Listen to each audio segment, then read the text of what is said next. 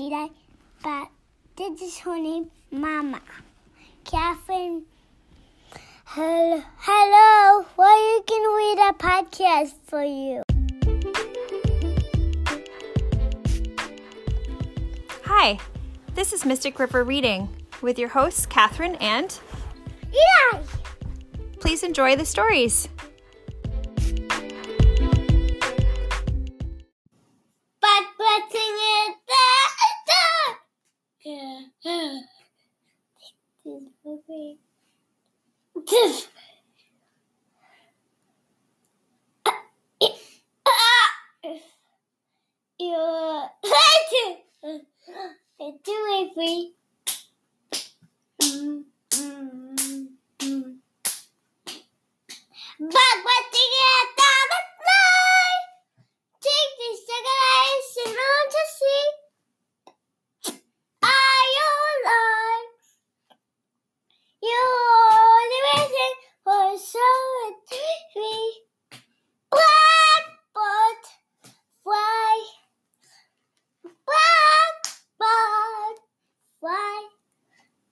into love to the twilight.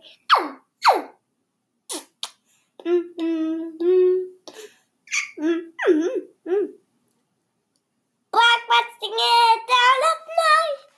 Take these bug wings, they're on to fly. You are waiting. You are only waiting for starving to be free. You are only waiting for sound to reading. And do it.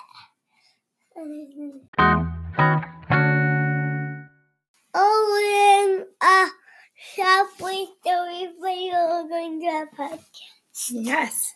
Let's Let's get started. This morning we're going to read Subway Story by Julia Sarcone Roach. Oh. When Jessie was born in St. Louis, Missouri, she weighed 75,122 pounds and was 51.5 feet long.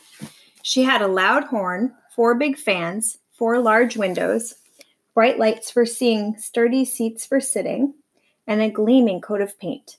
She was a beautiful, shiny new subway car. Jessie arrived at her new home in New York City and got to work right away. She was strong and fast. People relied on her to get to their jobs or to school or to see their family and friends. Jessie traveled all over the big, bustling city. When the World's Fair began, Jessie had the special job of carrying visitors to the fairgrounds. Look at all the people on the train. Have you taken a train before? Yeah.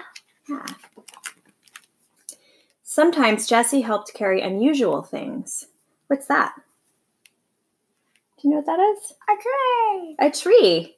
Someone's bringing maybe a Christmas tree on the subway. She made sure to go slower around the curves so everyone and everything arrived safe. Sometimes musicians practiced on board, and Jessie was happy to provide some rumbles and clickety-clacks for their songs. Even the occasional pigeon came along for a ride. 1, 2, 3, 4. No matter who or what was on board, Jessie's favorite part of her route was the curve of the track right before her tunnel ducked under the river. She would speed up for the curve and then zip down with a screech of sparks shooting off her wheels. Yes, and even deep down under the river, Jessie could hear the echoing boom of the tugboats far up above That's her. Squeaking as says boom. That's right. Oh. If she passed another train, she'd always give a friendly wink with a twinkle of her headlight. Over the years, Jessie saw the city change, and she had some changes of her own. Her parts got fixed when they broke down, and she even got to change the colors. But when Jessie got older, a new coat of paint couldn't hide the cracks in her seats and the scratches and scuffs on her windows and floors. Still, She kept working as best she could through springs and summers, falls and winters. What's happening in this picture? What do you think that is? Yes. Snow. Snow. And what about here? Rain. Rain. And what about there?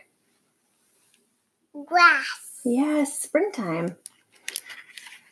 And Mama. Yes. You want to say something else about that page? What's that? What's that? What's on her there? Do you know? Ocean. Well, we talked about how this is the rain up here. It looks like she's been painted. Somebody painted some paint on her. It's the ocean. The ocean. Yeah.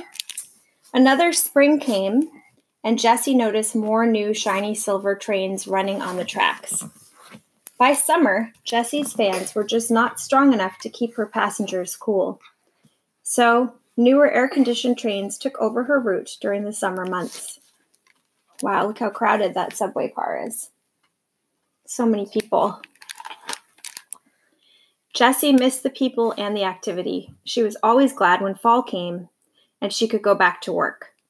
Then one year, the air turned frosty and the leaves changed color, but nobody came to put Jessie back on her route. She sat in a yard with the other older trains. She thought about the people she had carried. Did they notice that she was gone? No. No, they didn't notice.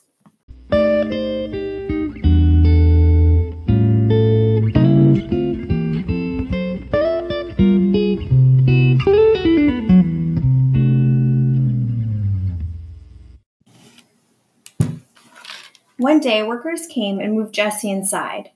When they began removing her fans, Jessie was excited. Finally, I am getting fixed, she thought.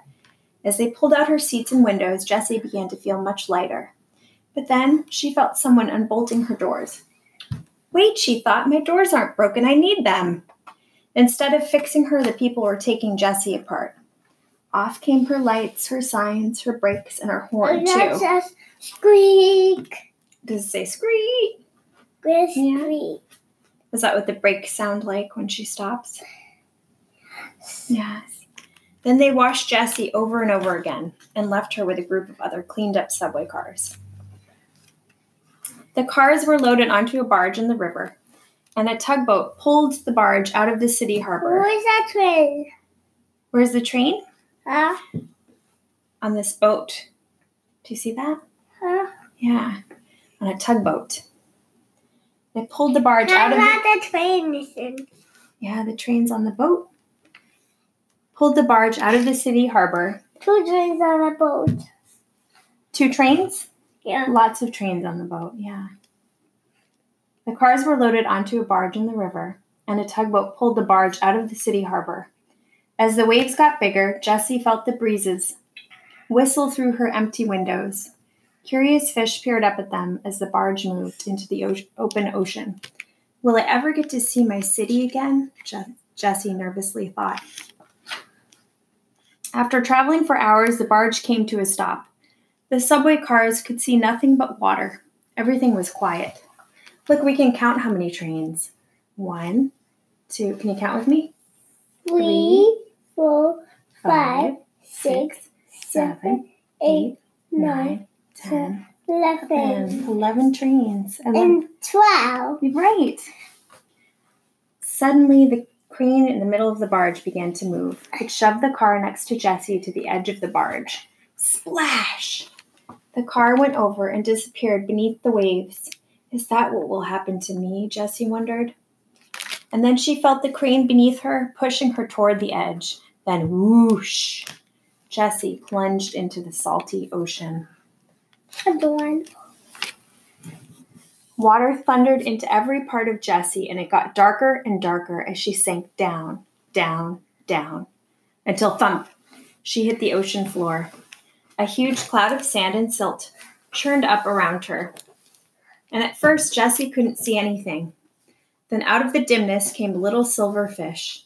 In and out of Jessie's windows and doors he swam. Soon, there were more curious little fish swirling around her in the darkness.